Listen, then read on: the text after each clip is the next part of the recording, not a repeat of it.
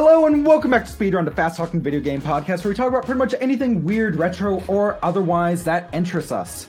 My name, of course, is Jamie, and joining us as always is Jazzy. I'm back. Welcome back. How was the house hunting saga? Hell.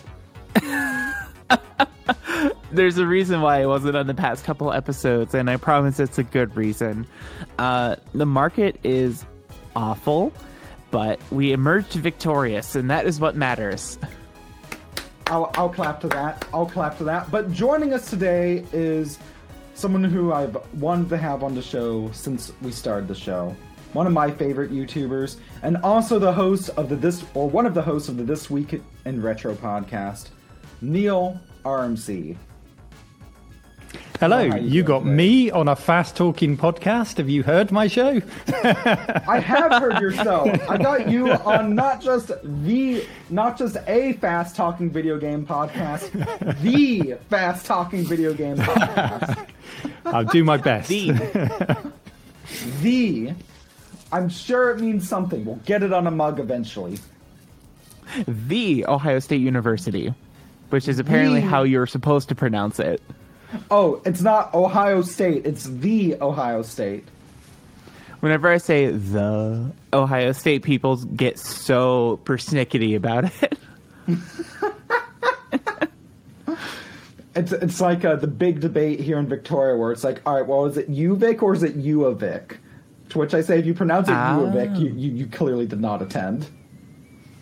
Right. But anyways, my own pompousness aside,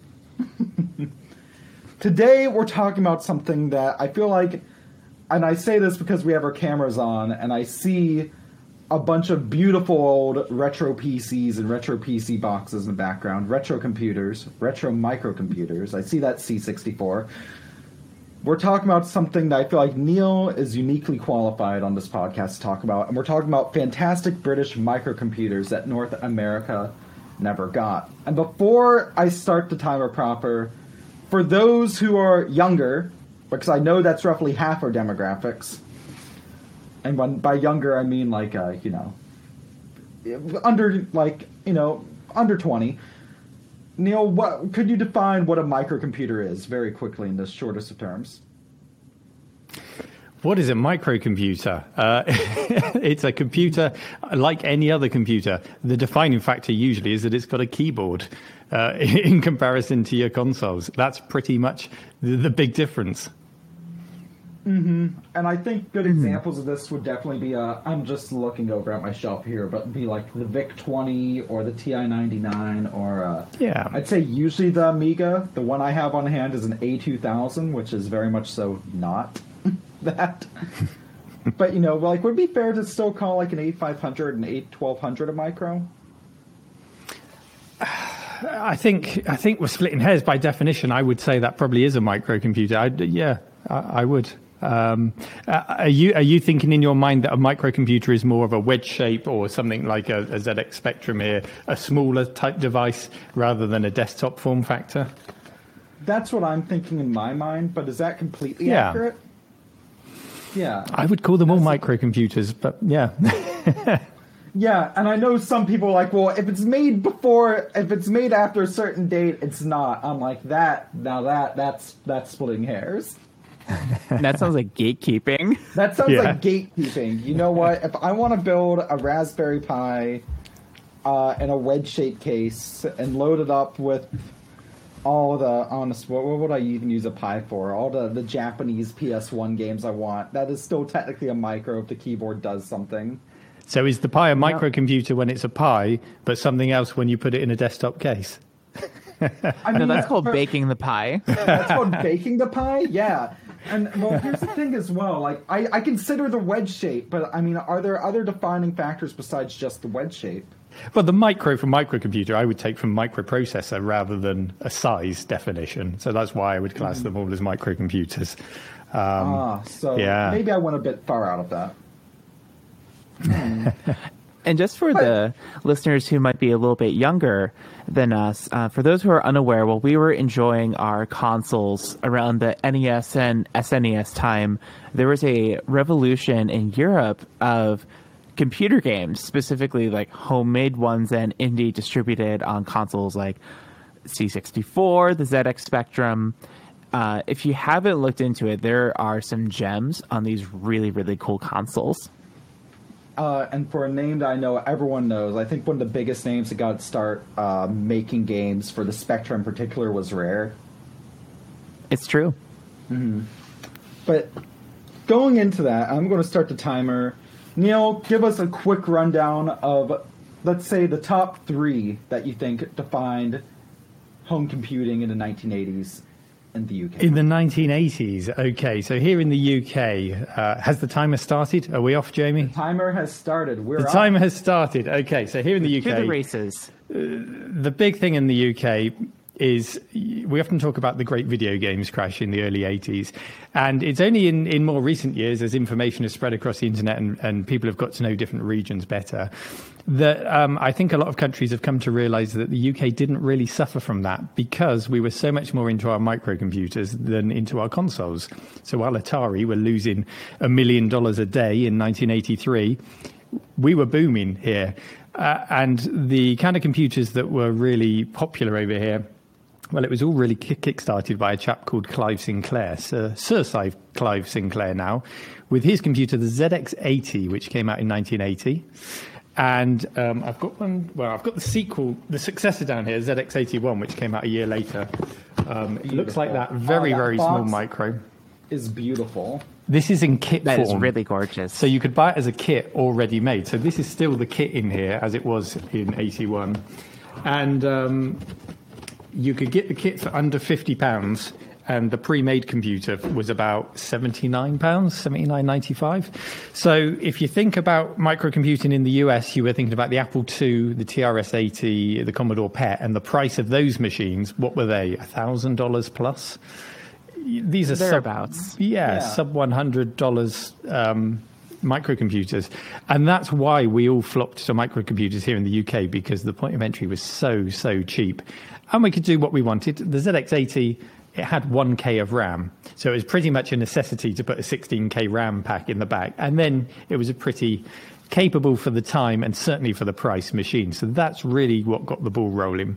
So I think I'd put the ZX80 in the top 3. The next one would be the BBC Micro, 1981. And this is an awesome computer which was built off the back of something called the Computer Literacy Project here in the UK. So this was a big drive where the government, they went on a bit of a tour. They scouted around the world in the late 70s and recognized that the revolution, the home computer revolution, kicked off by the Trinity, the TRS-80, the Apple II, the Commodore PET. They were seeing this happening in the US and elsewhere. It was going to have a massive effect on our workforce.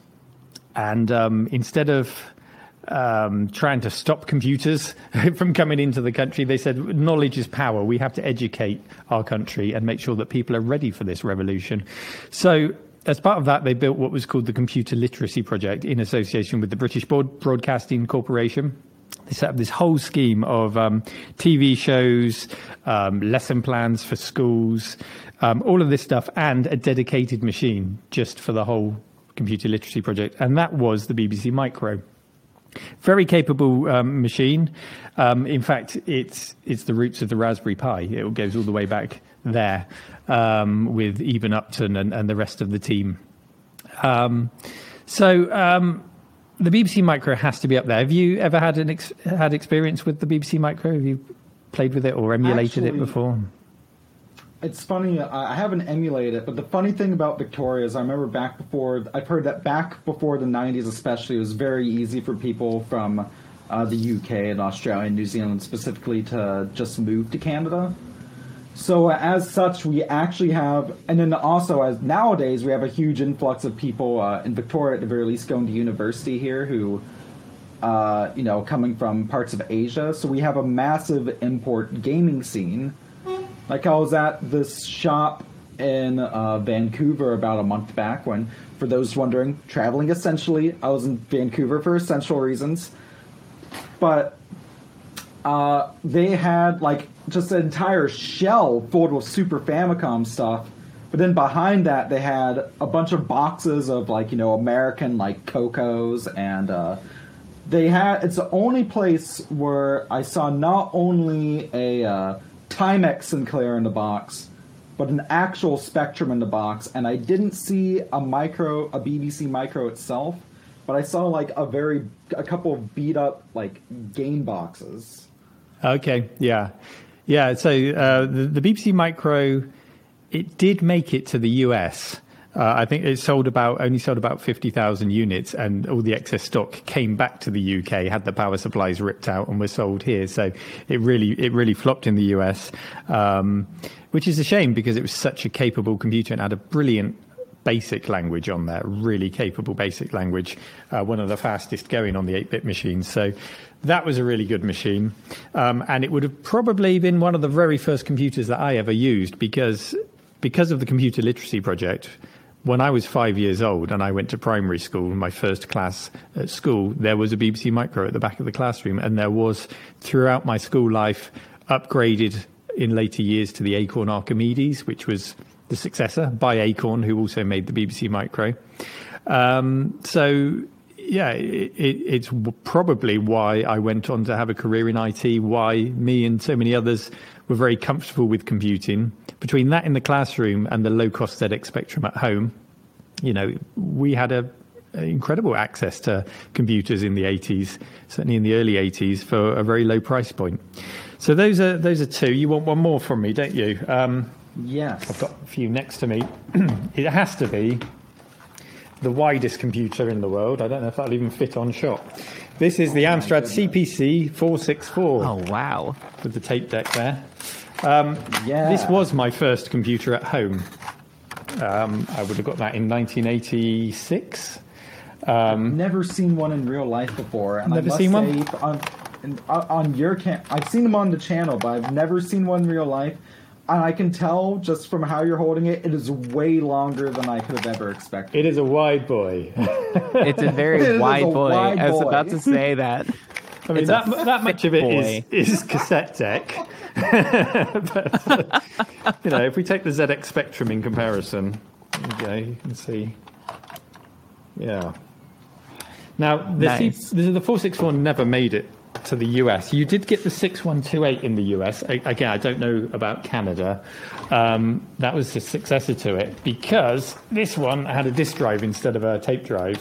And so and 128K of RAM. So they pushed this with CP/M as more of a business machine in the US. But it failed. It didn't do well until pretty much every British computer that went over to the US flopped. I can't really think of any successes. But yeah, the CPC 464 was my first computer. It was laid out with wrapping paper thrown over it on Christmas morning. I can't remember if it was 85 or 86. It was one of those 2 years. It was built with simplicity in mind. So we'd moved on from being able to buy computers as kits by then. Convenience really was king, to the point where it came with a color monitor or a green screen monitor. I had the color monitor. And there was only one power plug. You plugged it in and everything else just plugged into the monitor. There were like 3 cables and the whole thing then just switched on. Nice and easy to use. And it was really aimed at the common man or woman on the street. Alan Sugar, who ran the company, he used to describe his electronics as a mug's eyeful because he would make them look like something like a premium product, like a hi-fi. He sold hi-fi stack systems as well. But it was just one big molded bit of plastic made to look like separates. That was his approach. Make it look expensive, but sell it at an affordable price. And that's what the CPC was. And it was very successful for him. Amstrad did go on to make IBM PC compatibles and oddities like the Mega PC, which is the IBM PC merged with a Mega Drive or a Sega Genesis and things like that. But it was really the 8-bits that were massively successful. And an obscure thing that span off from the CPC range in 1990 was the GX4000. I don't know if you've come across this. It's basically our equivalent of your C64 GS, where they took a Commodore 64, took the keyboard off and just tried to turn it into a console way late into the game when it was never going to compete. They did the same with the CPC. Was that as Oh, sorry to interrupt, but was it as blatant as with the GS? Because I remember, if I remember right, some games that were GS compatible still required a keyboard press, and thus were completely unplayable. Just couldn't play them. Yeah. I don't think it ran into any of those problems, but only 30 games were released for it. It's not like the CPC didn't have a cartridge slot originally, so it's not like the C64 where you could get the old C64 cartridges and put it in. Every game was specifically made for the GX 4000. But 1990, the Genesis was out, the Mega Drive was out, the Super Nintendo was out later that year. It just stood out like a sore thumb in the computer shops. Every kid looked at it and went, "What is this? This is 5 years out of date. This is terrible." So, that wasn't a success, and that was pretty much how the CPC range ended. But the 464, whether or not it should have a place in the top 3 British microcomputers list, I don't know, but it always will in mine because it was my first. So great memories of it. There's something to be said to that because it's your top 3. Sure. Okay. Yeah, and I think that's completely valid. Nostalgia is valid, and if anything, I'd argue that we celebrate it here. Indeed. Yeah. So going back to what you were saying about, sorry, you going, Jazzy? Oh no, I was about to ask a question that would definitely tangent off. So you can do it. Let's go down that fork. Let's go. All right. So here's a rabbit hole we can go down real quick here. We all know how cool D-makes are. I'm a big fan of them. For those who don't know, think about things like Halo 2600. That is a D-make. Are there notable D-makes on things like ZX Spectrum, the BBC, other British microcomputers, and controllers in that scene? And if there is a D-make scene, are there any notable ones you want to talk about? I can't think of any specific D-makes for British micros. I mean, the communities are very active, particularly the ZX Spectrum community, because you have the ZX Spectrum Next, which was kickstarted some years ago and is in a second round of kickstarting. So that is essentially with the Next, these guys have tried to create what they thought the next ZX Spectrum would have been if Sinclair had kept going. It's FPGA based, but it's very close to the original spec with extra things tagged on. So there's a very active development community in that. But there's not really the connection so much between consoles and micros to the degree where people are demaking. They're just making new games. You can see things have been inspired, I guess, by modern gaming. I do love it when you see the mechanics of modern gaming come into games on 8-bit micros, and you just think there's no reason you couldn't have done that in the 80s. It's just nobody thought of it. And I love seeing those things happen. Yeah. Mm-hmm. I'm trying That's to awesome. think Thank in you. my head, because I remember, I think Nostalgia Nerd posted about a while back, Castlevania Spectral Interlude, which I don't know if that was a D-make or an original fan game, but I know it won't run the base Spectrum, but I think it requires a plus model. Okay, so maybe 128K model and the AY sound chip, which was on the later ones. That probably works nicely. Yeah. And likewise on the 128K Spectrum, there's a version of Final Fight, I think. It runs at 1 frame per second, but it's still incredible that they managed to do it. Oh, that poor game. Oh wait, wasn't there an official? All right, I remember reading about this in everyone's favorite beacon of reliable games journalism, wink nudge, Game Informer. I remember them doing. I remember the first time I heard about the Spectrum was them tearing into the Spectrum version of Street Fighter 2. Oh yes, some years back. Yeah, And you can't touch the Super Nintendo version in that era on Street Fighter 2. Nothing comes close. Well, except maybe the Sharp X68000, but I didn't know they existed back then. I have a question about the Spectrum version. Is it true you have to swap tape for every character?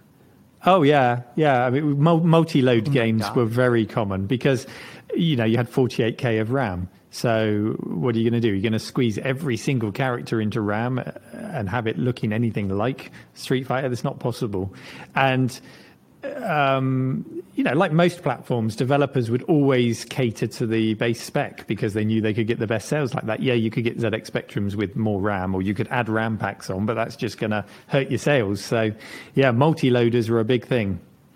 Rainbow Islands, that was an awful one on the Amstrad CPC. Like every level you're loading, and then when you die, you got to rewind all the way back. But we didn't know any different, Discs were really expensive, and the beauty of cassette tapes were our parents had, if we were lucky, multi-tape hi-fis back home. So you just put a blank tape in, put your game tape in, press play, press record, and you're a dirty pirate overnight, and you're getting your free games, and we loved that. We traded them in the playground. I don't know why I never thought of that. That's so genius. It's amazing. But the thing is that, as well, and we just hit the timer, but I have one more question. Tape games, even on their own, compared to cartridge games, were usually incredibly cheap, right? Yes, I mean, pocket money prices. Let me just grab something next to me. This is... Hold on. Yeah. I love the sound of someone walking away from a mic. And you can just hear them in the room. It's like my favorite thing. It is. So we would go down to the shop, and these would all be on pegs. This is how they were, just all lined up on the pegs. Yeah. Yeah. Mm-hmm. £1.99. These would have been £1.99, £2.99 for something a bit more premium. And then £9.99 would have been your big box games, £9.99 and upwards. But yeah, that is, I think I've got that on shot and in focus. That is how we would have got them. That's amazing. Such a cute little blister pack. That's awesome. And I love that. And I love that idea as well. And I think it's something we've only gone back to kind of with indie gaming in recent years. Of your game being under $5, the games you're buying being under $5 being the norm, because that just sounds like such an accessible era of gaming. And you can hang it on a pegboard, which is really cool. Yeah, and you didn't go to the computer store to buy these. These were in every store. They were in your newspaper store, your news agents. They were in the chemists. Chemists were a big place to buy video games in the UK. Oh, wow. Yeah, everywhere just had a pegboard with these. Yeah. That's amazing. That also reminds me of how Games Workshop, I'm not sure if they still do this, but they used to, for a long time, put their models in little blister packs just like that for like a single orc or a single space marine or something. With you mentioned being sold at pharmacies, it just kind of reminds me of a brief period where when I was in the States where you could find GBA and DS games at Walgreens, which is I'm not familiar with Walgreens. Sorry for the awkward silence. No. I'm like, Walgreens, what's that? No, think of just your regular chain, your chain pharmacy, right? You go in there to pick up like some Tylenol or something. And then just up near the counter, and they were never big name games either. It's definitely your stuff like usually movie tie-in stuff.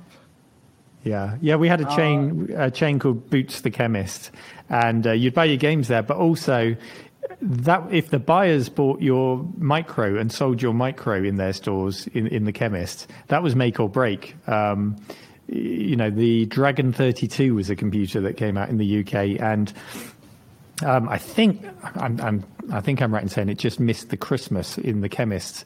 They didn't get it out in time. It wasn't the chemist's fault. I think it was production problems, and they got it in there eventually. But if they'd got that into the chemist, into Boots on the high street that Christmas, it could have really changed the fortunes of the machine, and any machine for that matter.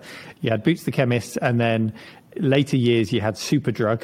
Superdrug was where I bought most of my games, or W.H. Smith's, but it was great. I didn't start going to dedicated video game stores until 16 bits, until I had my Amiga. That's when I started going toy stores and video game stores then in the 16-bit era. Yeah.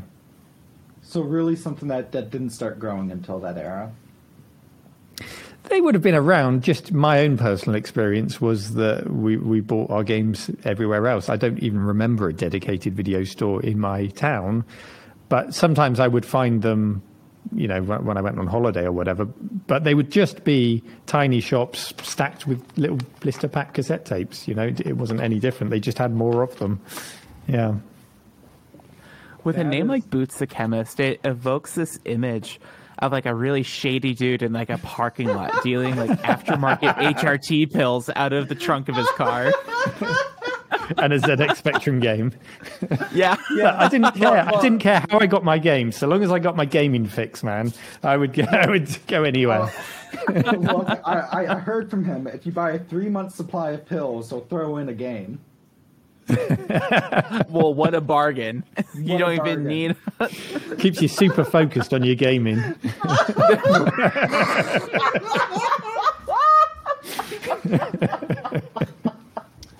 I wasn't ready for that one.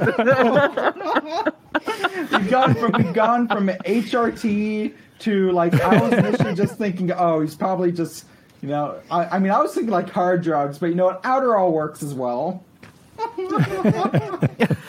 That's assuming a Stradiol isn't. So on that note, Neil, where can folks find you?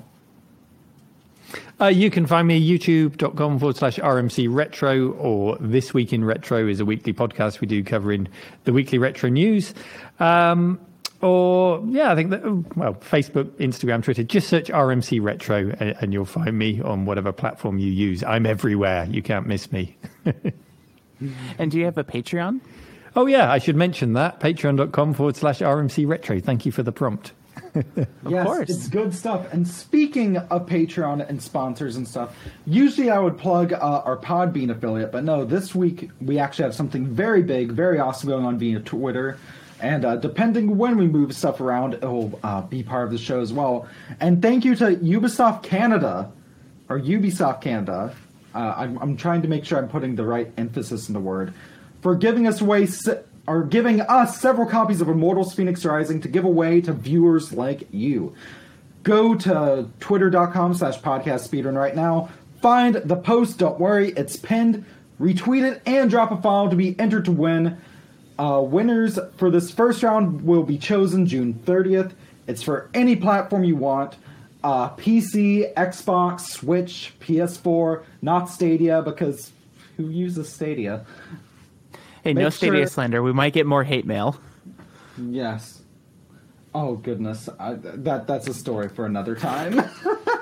Yes, it is. But yes, thank you to Ubisoft Canada for providing the code Enter While You Can. Oh, did y'all hear that? Yeah. Yeah? Might have been my AC kicking on. Maybe? Interesting. But anyway, sorry. There's a ghost in the shell. I just heard a ding, and it sounded remarkably like the ding I'd hear if I was like taking the SkyTrain in Vancouver or something. I was like, damn, I missed my train. But yes, thank you to Ubisoft Canada for that. And of course, Speedrun is part of Stuff We Play, made in part possible in part by the Stuff We Playtreon. Patreon.com/Stuff We Play. Jazzy, thanks to you. I'm officially calling it that because it is too good for words. We also have emails if you have ideas for future episodes. Jamie at StuffWePlay.com and Jazzy at StuffWePlay.com. Jazzy, there's one last thing we need to plug. Plug what you do. So, in the past few episodes that I wasn't on because I was busy, you talked about Cleveland Audio Associates. Spoiler alert, it's actually Cleveland Audio Mixology. So if you listen back to the episodes, I did like a really like intentionally like jaunty edit. So if you listen to it and you're just like, Jazzy does all the editing, she's part of Cleveland Audio Mixology. And I just like ham-fisted it in just as like obviously as I could. So if you listen to those back, you get to hear a little Easter egg. But it is true, clevelandaudiomixology.com. I will edit your podcast that you publish on Podbean with our link. Podbean.com/speedrun, or use the code speedrun at checkout.